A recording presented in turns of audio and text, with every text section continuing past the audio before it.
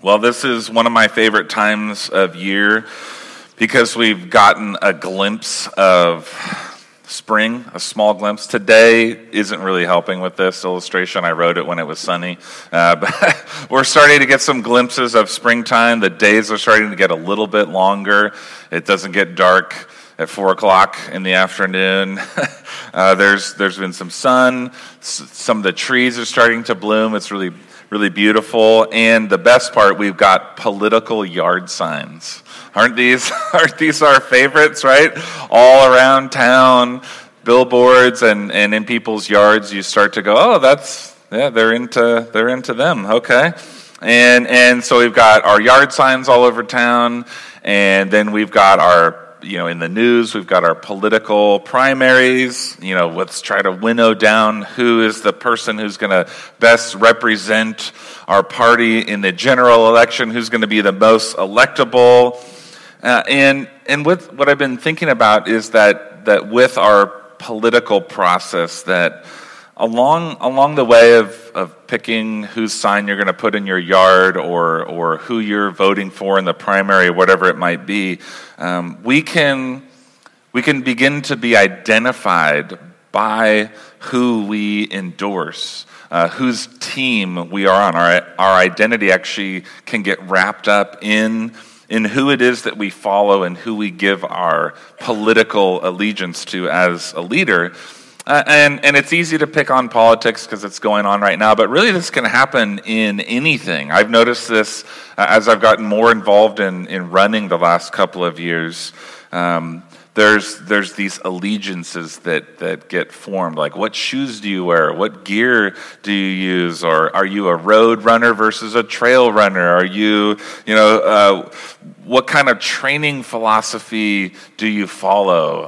And what kind of coaches do you take stuff from? Who are the runners that you admire and kind of try to model yourself after? And there's whole websites and podcasts, really an entire industry that's based on these differences and these allegiances. You could pick your own hobby, the thing that you're into, and if you're into something enough, the different streams or camps that are within that hobby. I'm sure, like in knitting or something, you'd be like, I'm this type of yarn person or whatever. I should have picked something I might have known a little bit more about, but I just pick your hobby, pick your sport, whatever it might be, and you can begin to identify these same tendencies that our own identity gets wrapped up in who we follow and what philosophy we follow in that hobby or in politics or in sports. This also happens within the church, within the community of those who follow Jesus. I'm just thinking this week about conversations I've had, people asking me questions. What authors do you read? Which preachers do you listen to regularly? Who are the influences you've had in your life? What conferences do you go to? Essentially, the question is, what team are you on, Nate? What kind of camp do you belong to? What stream do you run in? And that's just this week. Those are conversations that I've had with different people throughout the week. People in our church, other pastors and leaders, those kinds of questions. But there's also bigger issues within the church that we know. There's denominations, there's affiliations, there's networks, there's coalitions, right? We have all these words for this. And then, of course, there's the big three, the Protestant, Catholic, Orthodox, right? These are like centuries old divisions and streams or camps that we identify ourselves with. And I was just asking myself this week, what's at the heart of all of this? What's at the heart of all these things? I think it is our desire to define ourselves. It's to define ourselves. I think all of humanity, this isn't just a Christian thing, a non-Christian thing, all of humanity has this incredible desire or longing to define who we are, to assign our own identity, to be part of something or someone that embraces who we are individually, how we see ourselves, but also connects us to other people who who are like we are, or who see themselves in the same way that we do. And one of the main ways that we do this, that we give ourselves this identity, is to connect or align ourselves with movements or with leaders of these movements who will strengthen and empower and promote and protect that identity that we want to assign for ourselves. Ultimately, we want to show the superiority of our identity, our philosophy, the way we see ourselves, the way we see the world. And I think we could all say we love it when our us, the way we define ourselves, is shown to be more powerful than their them. And just examine your heart the day after an election and see how you feel, and you will see where your allegiances, right, where they lie. If your us wins, you feel good, you feel happy, and if your us loses, then there's a sense of sadness, and it goes the other way. When the them loses, you kind of can point at them a little bit and, you lost, you guys thought you were going to win. And the same it could go for sports, it could go in hobbies, all kinds of ways this plays out. It turns out this is not a new issue. This isn't just something we're dealing with in our society and our culture today. As we've seen in our series through the New Testament letter that we call 1 Corinthians, there's a church community in the city of Corinth. They are full of the same kinds of divisions that we see in our culture and in the church today. And the Apostle Paul is writing this letter. He's calling the followers of Jesus in Corinth, and God is calling us today to something better than division. He's calling us into something better. And so in this passage that we're going to read today in 1 Corinthians chapter 1, we're going to see a call to unity. We're going to see a hindrance or a roadblock to unity.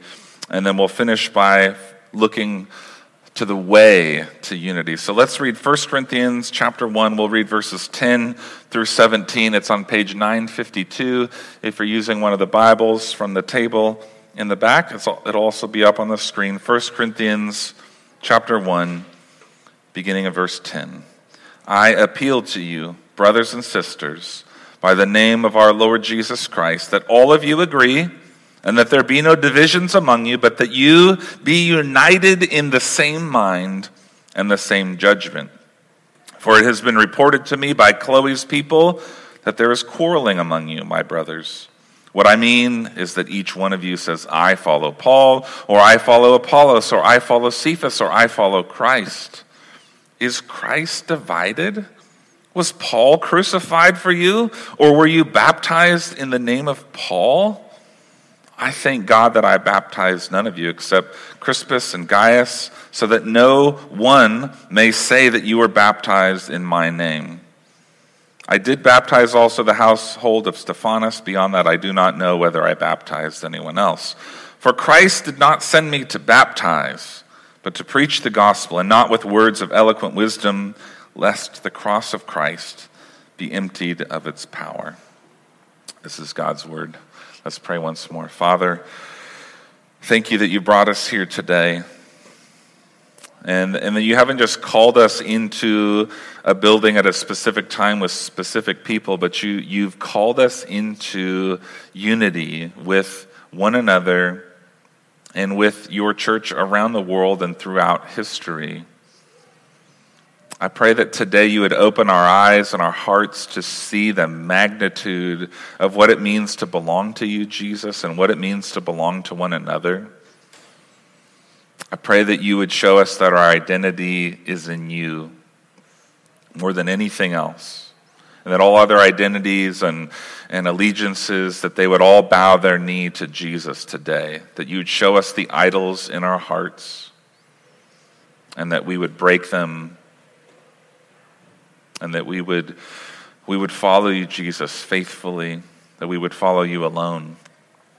I pray, Father, that the gospel wouldn't be emptied of its power today through words, but Jesus, that your good news would be heard and believed today through the proclamation of your word. And would you help me to faithfully speak it? I ask it in Jesus' name. Amen. Well, as we've seen the last couple of weeks, the heart of this whole letter, we could say the main emphasis of this letter, 1 Corinthians, is a call to unity. What Paul says here in verse 10, we could call it the thesis or the summary of everything that he's going to say in this entire letter. It's all going to tie back to this call to unity, to be without division, to be unified. And he says, I appeal to you, brothers and sisters, by the name of our Lord Jesus Christ, that all of you agree, and that there be no divisions among you, but that you be united in the same mind and the same judgment.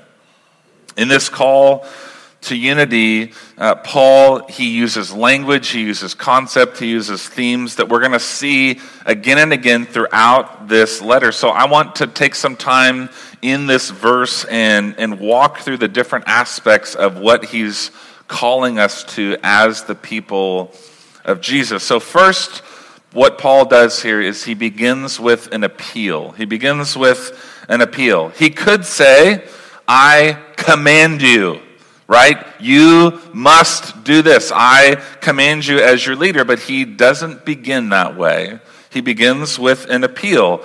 He earnestly asks them. We could even translate this as Paul saying, I beg of you. I beseech you. And I think what we need to see here first is the heart of Paul as a leader and what the heart of leadership looks like in what it should look like in the church of Jesus. For Paul, he loves the church community in Corinth. There is a tenderness even in his words here. He's addressing big issues that must be dealt with, but he's doing it in a way that's tender. And I think it's safe to say that Paul is probably discouraged that there is division within the church community, but he isn't approaching this as a job. Maybe you've worked somewhere where the upper leadership brings in somebody to kind of clean up what's going on. Like, you guys have just not been getting enough work done. There's not a coherence in your work, and we just need to get things fixed here. But Paul isn't coming at this like a job, just a mess that he's got to clean up, that he's got to get at the factory line moving and pumping out disciples for Jesus. So he's approaching it with love and tenderness, but at the same time, he is addressing what's going on within their church community. He doesn't just ignore this conflict, this division, and hope that it goes away. And I think this is one of the hardest things in leadership in any church. Every leader deals with this, and it's not just leaders. It happens in our own homes. It happens in our workplaces, where dealing with conflict is one of the hardest parts of being an adult, I guess, right? Where you just, things are not the way they should be, and we have different ways we go about dealing with that. And probably if you're married, you have experienced the differences in the way each person who's married deals with conflict. Some people retreat, some people, I won't say attack, but they go on the more proactive way, right?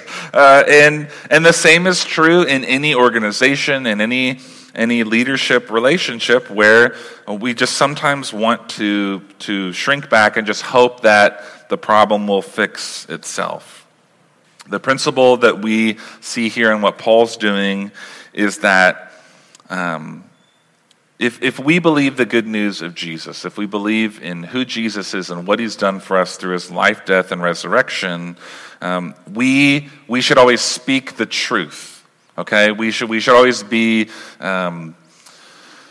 compelled by the truth, but we should also be compelled by love. We speak the truth in love. This is the way of the gospel when it comes to dealing with anything, any conflict. We speak the truth in love. So it is true that our tone matters. Some people are convinced that if you just say what is true, that's enough. And other people are convinced that if you say things nicely, you may not necessarily have to say what is true. But we need to do both. We need to speak the truth in love. And this might require us to do things like, instead of just reacting to something, we pray. We say, Jesus, how can I speak the truth in love? How can I talk to this person about this conflict or this issue in our community in a loving way? Help me to be bold where I need to be bold, to say what is true, but help me to do it in a way that is loving. You ever pray before you say something hard? Or do you pray when you know you should say something hard and you're not? Pray. Ask God to give you help to speak the truth in love. It also means that we have to care more about the other person than we care about what that person is doing. We have to care more about that person than about what that person is doing. And sometimes maybe the thing that we feel like we need to address is just an irritation or a problem that we have in ourselves. And if we truly care about that person, maybe we don't need to confront them about it. Maybe we need to confront ourselves about it. We need to care more about the other person than we care about what that person is doing. So, because the Corinthian church, there are people that Paul loves, Paul leads from that place of love. And this is the kind of servant leadership that we see Jesus displaying, the kind of servant leadership that Jesus called every leader to follow. And we see this throughout the New Testament in different ways. Now, who is Paul making his appeal to? Who is he asking this? He says he addresses this to his brothers and sisters. In the English Standard Version, it usually just says brothers, but the Greek word is inclusive of men and women, and certainly we know later in this letter that Paul is addressing both men and women. So anytime you see brothers in this translation, you can always just assume that it means brothers and sisters. So this language that Paul uses here, it is to call us to remember that the church is a family. The church is a family. And it's not a group of families that kind of, are doing stuff together, but the church is a single family. And so that relationship as a family, it's the basis, it's the foundation for this call to unity that Paul is giving us. It's not about what works best. Unity is not just about what works best, what looks best from the outside, or what Paul as a leader or what any leader prefers. Unity in Christ, unity in Jesus together, that's our identity. That's who we are in Jesus. We belong to him. We belong to his family, his body, and so he is the one who defines the way things should be. If Christ is present in us, we are his people, right? If he is one, if Christ is not divided, then we are too, his people. We're not divided because we belong to him. Now, we all know, any of us who belong to a family, we know that being part of a family doesn't automatically mean that we all get along. Right? We know this. It can't just be me. You know that belonging to a family doesn't just mean everything is going to be fine, everything's going to be easy. But the truth is that we are still family. We are still family. And we don't get to choose who is part of our family, as much as we would love to be able to have like a draft. Okay, I like them. Yeah, let's pick them. This is like a nice operating family. But we don't get to do that. And that relationship with our family is unbreakable even when we want to break it. We're part of a family in Jesus. We belong to him and we belong to one another. Paul continues this call to unity by making his appeal in the name of the Lord Jesus.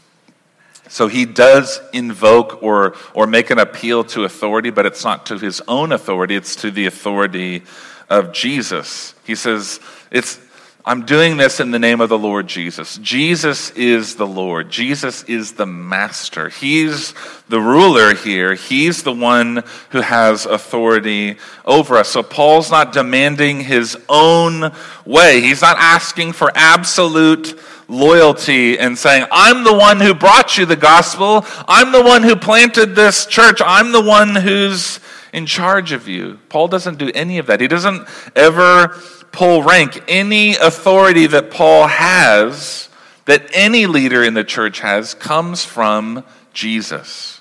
Doesn't come from our own charisma, doesn't come from our own talent, it doesn't come from our own ability to get people to do stuff. Any authority that any leader in the church has comes from Jesus. And Paul makes his appeal to the authority of Jesus.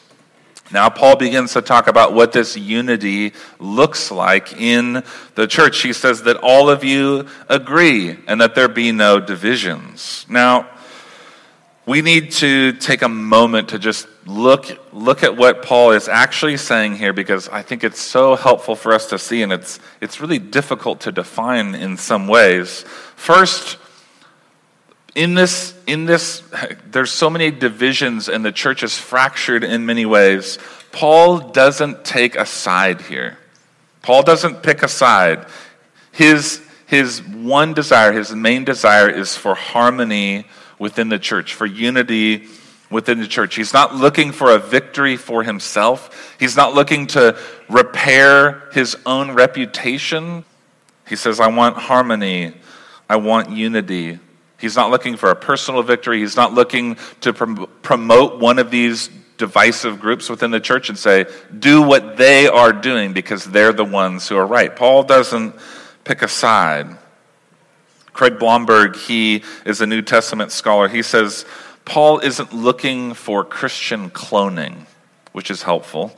Instead, he's calling them to cooperation. He's calling them to mutual concern for one another. He's calling them to consideration of the diversity that exists within their community for self-sacrificial love, for edification and encouragement. That all of you agree that there be no divisions. Real Christian unity it's not about finding the right way to do things and then making everyone conform to that standard. Okay, it's not about, if you want to use a musical metaphor, it's not about everyone singing the same note at the same time. Instead, the picture that Paul is giving us here is one of harmony. So I don't know how to read music. I like to sing, but I don't know how to read music. But people who can read music can look at a vocal score. Is that the right way to say it? And they can see the parts that they can sing that are in alignment with the melody. And so that all these different voices can sing off the same sheet of music, but they're not singing the same notes. And what happens when they sing like that? It's beautiful, isn't it? Isn't it incredible? Is there something more beautiful sounding than voices without any instrumentation singing harmony? It can just move you incredibly. And it would not have the same effect if it was just four voices singing the same exact note. That's the picture that Paul is giving us. Different parts following the same music. And this is how Paul concludes verse 10 by calling us to this kind of harmonious unity where he says we are united in the same mind and the same judgment. And again, just reading it straight, it can kind of sound like we're being called into some kind of cloning where we all think and do exactly the same things, that we're kind of called to be some drone that's being operated from far away by some program or some algorithm. But I think it really helps us to see the wording that Paul is using here. When he calls the church to be united in verse 10, the Greek word that he uses is a surgical term for resetting a broken bone.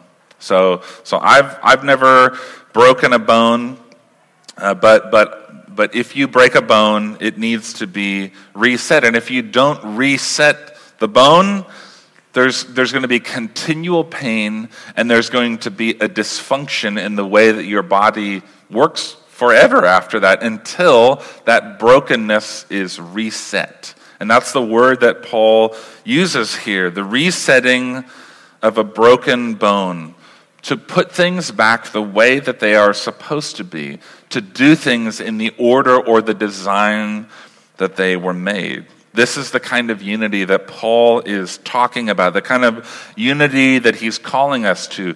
Live according to the way that God has made you, a new creation in Christ Jesus, where we have the same kind of understanding, the same convictions, the same mission, the same cause, where we are in alignment together.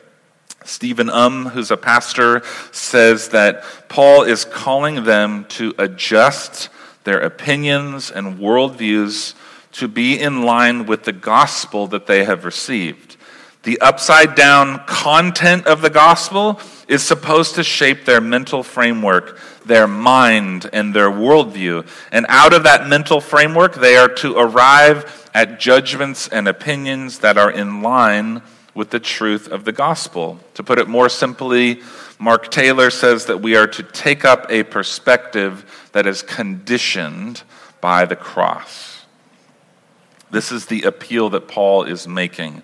Have your lives the way you think and look at everything, the perspective that is conditioned, shaped, formed by the cross, by the gospel of who Jesus is and what he's done for us. That's Paul's appeal. That's his call to unity. And next, Paul begins to talk about a hindrance to this unity. And this is where we see why Paul is making this appeal, why he's really writing this letter in the first place.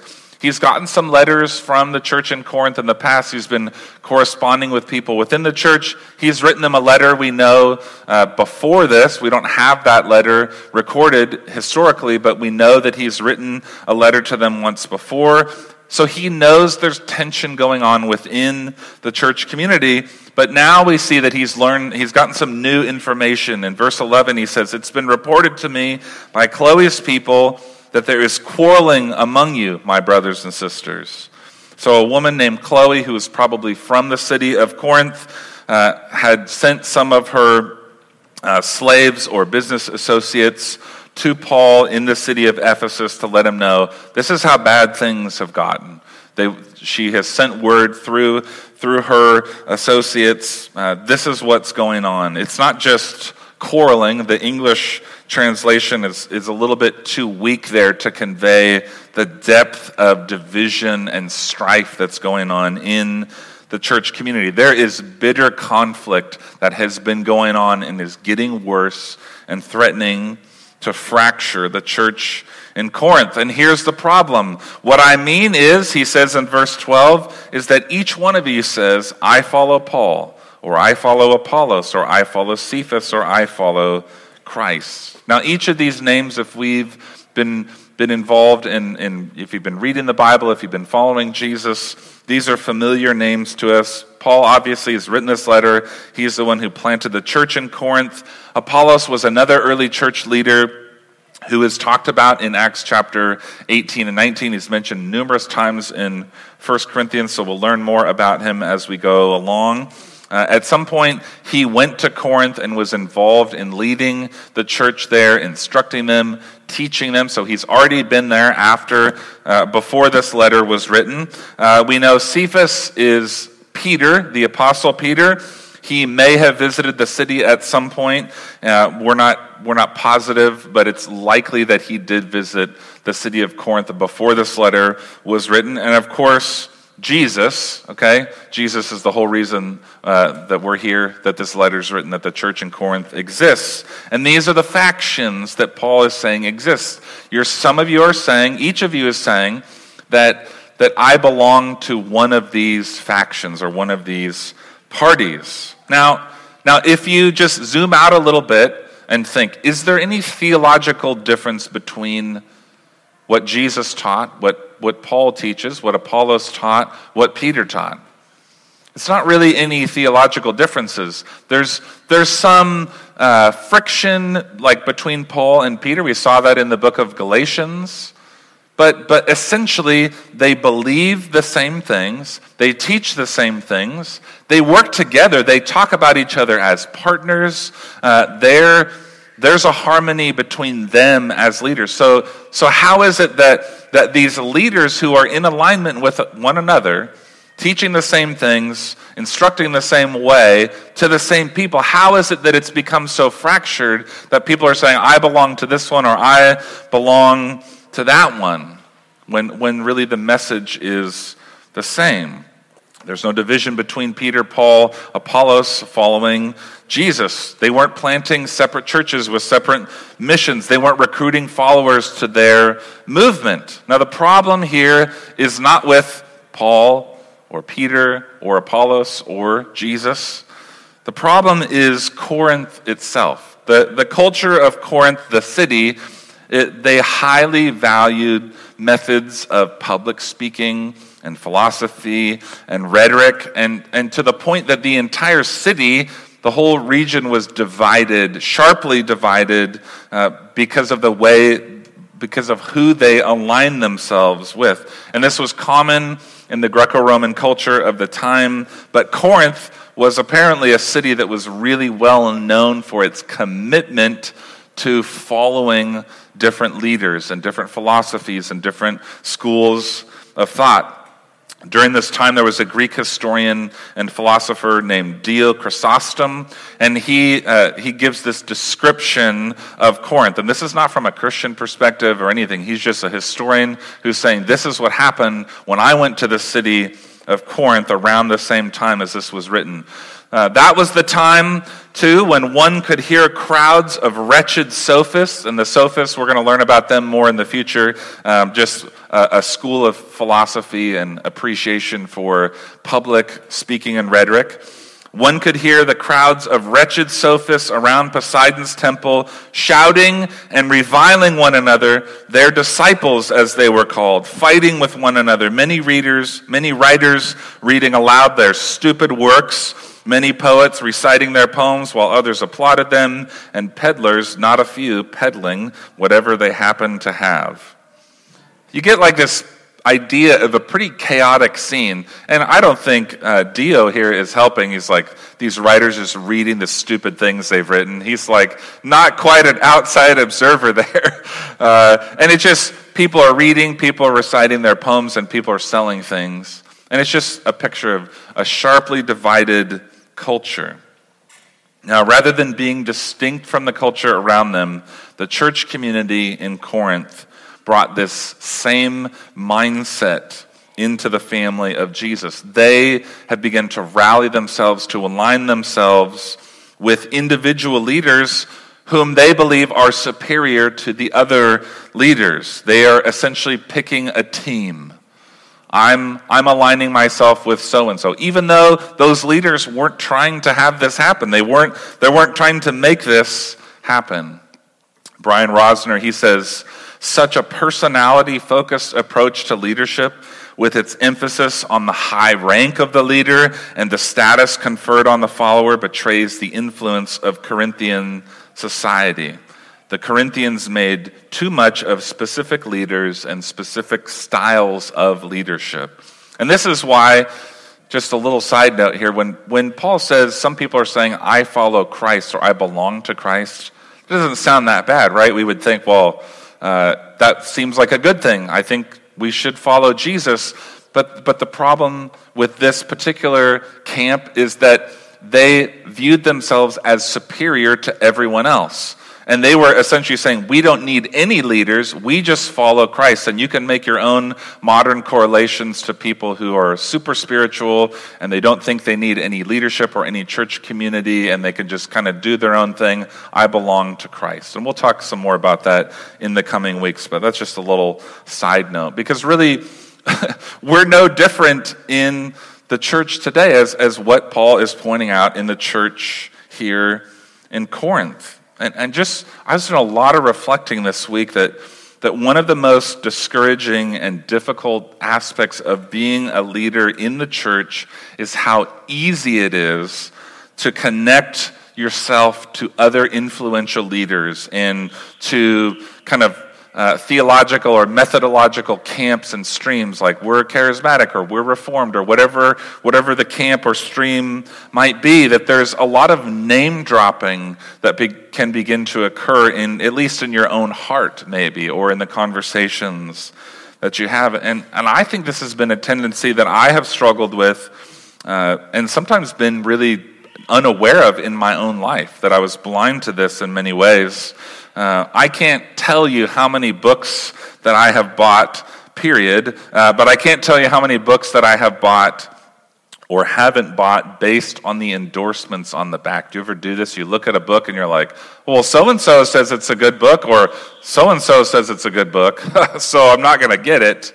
Right? You've ever done this where you just evaluate the content, or not even the content, just who's on the cover, who says it's good or it's not good. You read a review online, oh, I'm definitely not going to read that because this person I trust says it's not good, it's not okay. I've decided on which conferences to go to based on who's speaking at those conferences. Not the theme of the conference, not the particular season I'm going through in my own life or where our church is at, just who's speaking at that conference. Okay, I like them, I want to go.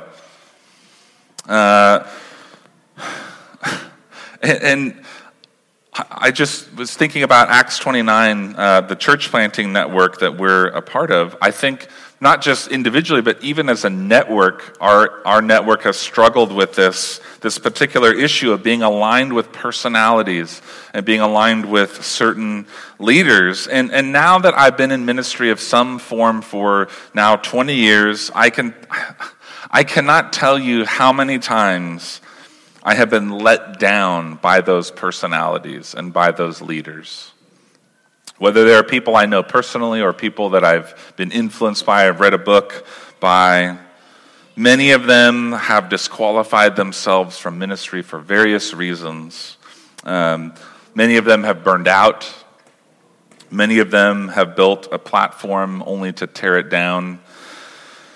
Many of them have started to believe their own press and have become arrogant and begun to lead with a heavy hand. One pastor that I used to follow closely, that someone I spent some time with, multiple books that I read by this individual, when he was confronted by other leaders in his own church about his arrogant and verbally abusive behavior, he allegedly said, "I am the brand."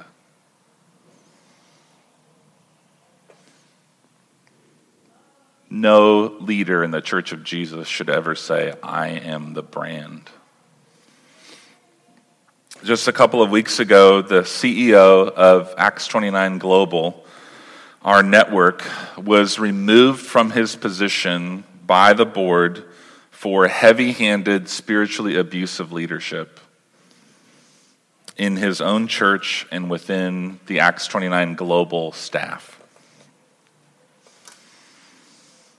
Those are things that have affected me and have affected us in some ways as a church, and you can probably come up with your own list, but the main point is that there will be more disappointments. When we follow leaders and when we're drawn to certain personalities, we're going to be let down by them.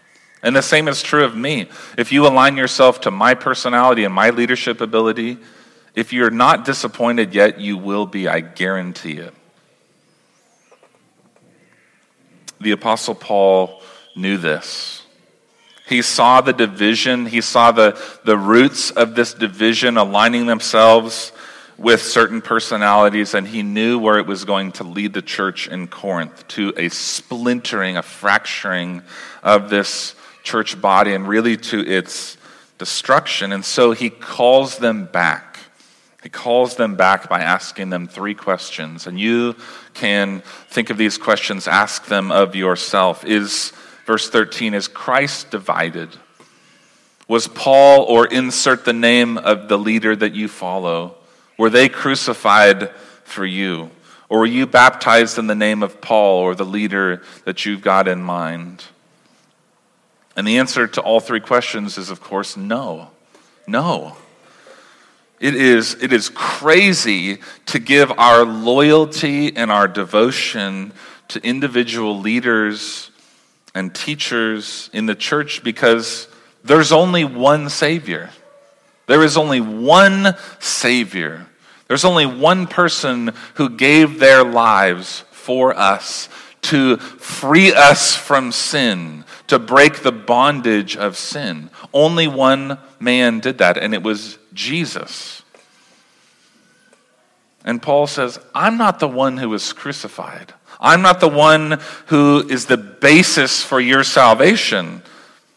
And the same is true. Any leader, well, of course, no one's going to say this outright, but if any leader has behavior that makes you feel like my righteousness, my standing with God is in danger because of my relationship to this leader, that's an unhealthy relationship. When we're baptized, if you've been baptized, when you go under the water, we say you've been baptized in the name of the person who led you to Christ? No. The person who's dunking you underwater? No. I baptize you in the name of the Father, the Son, and the Holy Spirit. You were baptized in the name of the one who saved you, not the one who is helping you display the evidence of the salvation that you've received. That's what baptism is, and it's an expression of our salvation, not the person that we're following on earth. It's not a declaration of, now I'm part of this particular local church, or I'm going to follow this leader without question for the rest of my life. It's a declaration. Baptism is a declaration. I have entered the kingdom of God through the person and work of Jesus and no one else. So the person who does the baptizing doesn't really matter at all. The man who baptized me was a pastor who was unfaithful to his wife and ran off with a person in the church. This was after I was baptized. And I've never talked to him again. My baptism isn't dependent on him. My salvation isn't dependent on him. It grieves me that happened. But my salvation is secure in Christ, not in the performance of any individual leader. People who got baptized by Billy Graham, they don't have a special standing with God because of the stature of the leader, because of their reputation. And this is precisely what Paul is saying in verses 14 and 15. I'm so glad that I didn't baptize a bunch of you, because apparently you've gotten to the point where you're dividing yourselves up by who baptized who, and you've created these teams. Becoming enamored with teachers and leaders in the church is a dangerous temptation for us as we follow Jesus. And as we've seen here in Corinth, it's a hindrance, it's a roadblock to unity within the church. And finally, what we see here in this passage is the way to unity. And really from verse 17 all the way through the end of chapter 4, this is the way to unity, but verse 17 is kind of the introduction to that, the first taste. For Christ did not send me to baptize, but to preach the gospel, and not with words of eloquent wisdom, lest the cross of Christ be emptied of its power. And this is a good point for us here. Paul is saying, what's my mission? What's my calling? It's not to baptize people. It's not to create a team for myself. My mission, my calling was to preach the gospel. Our calling, our mission is not to create followers of us. It's not to create members of the town church. Our mission, our calling is to delight in Jesus, to declare and display the good news of Jesus, and then to make disciples who do that, who delight themselves in Jesus, and who display the gospel in their lives, and who talk about Jesus, who declare him to others. And when we turn that mission and that calling into some kind of personality cult, into something impressive and admirable, we remove the very thing that makes it distinct, that makes it Jesus-y. We've taken that away. The gospel of Jesus isn't impressive. The cross isn't pretty. And the way of Jesus isn't easy, and it won't make you famous. But it is, Paul says, the power of God. And if you want to live in and operate from that place of authentic kingdom of God, gospel power, we have to give up, we have to surrender our desire to be impressive and to build our own identity. We have to embrace a mission, a life of saying, as John the Baptist did, he must increase and I must what? Decrease. He must be raised up. I must be lessened. Right? He must increase. I must decrease. In the film Miracle, which is about the U.S. hockey team, I don't know anything about hockey, but I love this movie. College hockey coach Herb Brooks, he's hired to be the coach for the U.S. men's hockey team for the 1980 Olympics. And Brooks, he was kind of a different coach philosophically for the U.S., and he brought this really unique and kind of in-your-face, brash style to the coaching and to the team. And so he scrapped the whole roster of everyone who had played before, and he just started building this team of hot-headed, young college all-stars from all over the country, many of whom had already formed rivalries with one another in college by playing against each other. And after a fight between some of the players in one of the early practices, he says, all right, here's what we need to do. I want you to introduce yourself, tell me where you're from and who you play for. And all the players stand up. I'm from St. Paul, Minnesota, and I play for the University of Minnesota. I'm from Charlestown, Massachusetts. I play for Boston University. I'm from North Dakota. I'm from Wisconsin. I play for this college or this team. And after they're humiliated in an early exhibition match, Coach Brooks, he forces the team to stay on the ice after the game and just to run drills back and forth on the ice. And this is like a 10-minute scene in the movie. I mean, they just go back and forth, blowing the whistle, get back on the line, get back on the line. Hours and hours. And after they're just utterly exhausted, he says, line up. And he's about to blow the whistle, and suddenly one of the players yells his name, Mike Eruzione, Winthrop, Massachusetts. And Coach Brooks says, who do you play for? I play for the United States of America.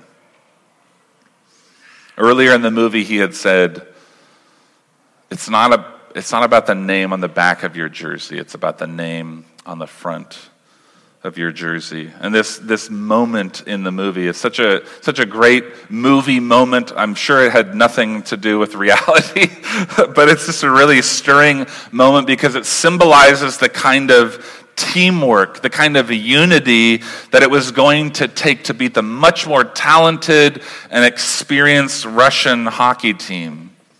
But in the 1980 Olympics in Lake Placid, New York, a miracle happened. The Team USA beat Russia, and they went on to win the gold medal. No one expected them to. No one could have believed it. The U.S. hockey team needed Coach Brooks to show them the way to unity. And in the same way as we follow Jesus, we need to be shown the way to unity. In a sense, we need to be called back again and again to the name on the front of our jerseys, not the name on the back. The way to unity in Jesus is to focus on Jesus. Who is Jesus? What has he done for us? What's the kind of life that he's calling us into? And as he increases, as we decrease, we will live and walk in the power of true gospel unity. And we will be an incredibly effective display of the good news of Jesus. So the call for us today is to walk together as a church family in the way of Jesus and to show the world what real power looks like, what real true identity that's been given to us, not earned for ourselves. And that's why I'm so excited about this series for us, of just learning how to do this together, learning how to live and walk together in the way of Jesus. Let's pray together. Father,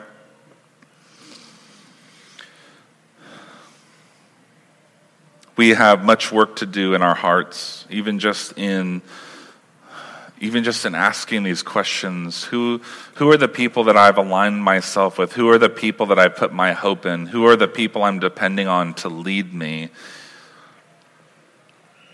I pray that you would show each one of us the ways that we have put down following you, Jesus, and we've tried to find our identity in another leader, in another shepherd. And we thank you for the leaders you have put in our lives who do lead in the way of Jesus, but would we not put our hope in them, but in the one they're leading us to? I pray that you would help me be that kind of a pastor, that I wouldn't be someone to call people to me, but to you. I pray for Acts 29, just as I've shared a little bit about what's going on there, that you would help our churches to be places of servant leadership and humility, that we could lead in the way of Jesus, and that our churches, the churches that we plant, would replicate that. Not arrogance, not personalities, but Jesus. Help us to be faithful in that we could be the kind of church that makes disciples who are united in Jesus and who follow you faithfully, and that we could be that ourselves. We need your grace to do this. We need the power of the gospel in us. Help us surrender our lives, and that you would increase as we decrease, Lord Jesus. We ask it in your beautiful name. Amen.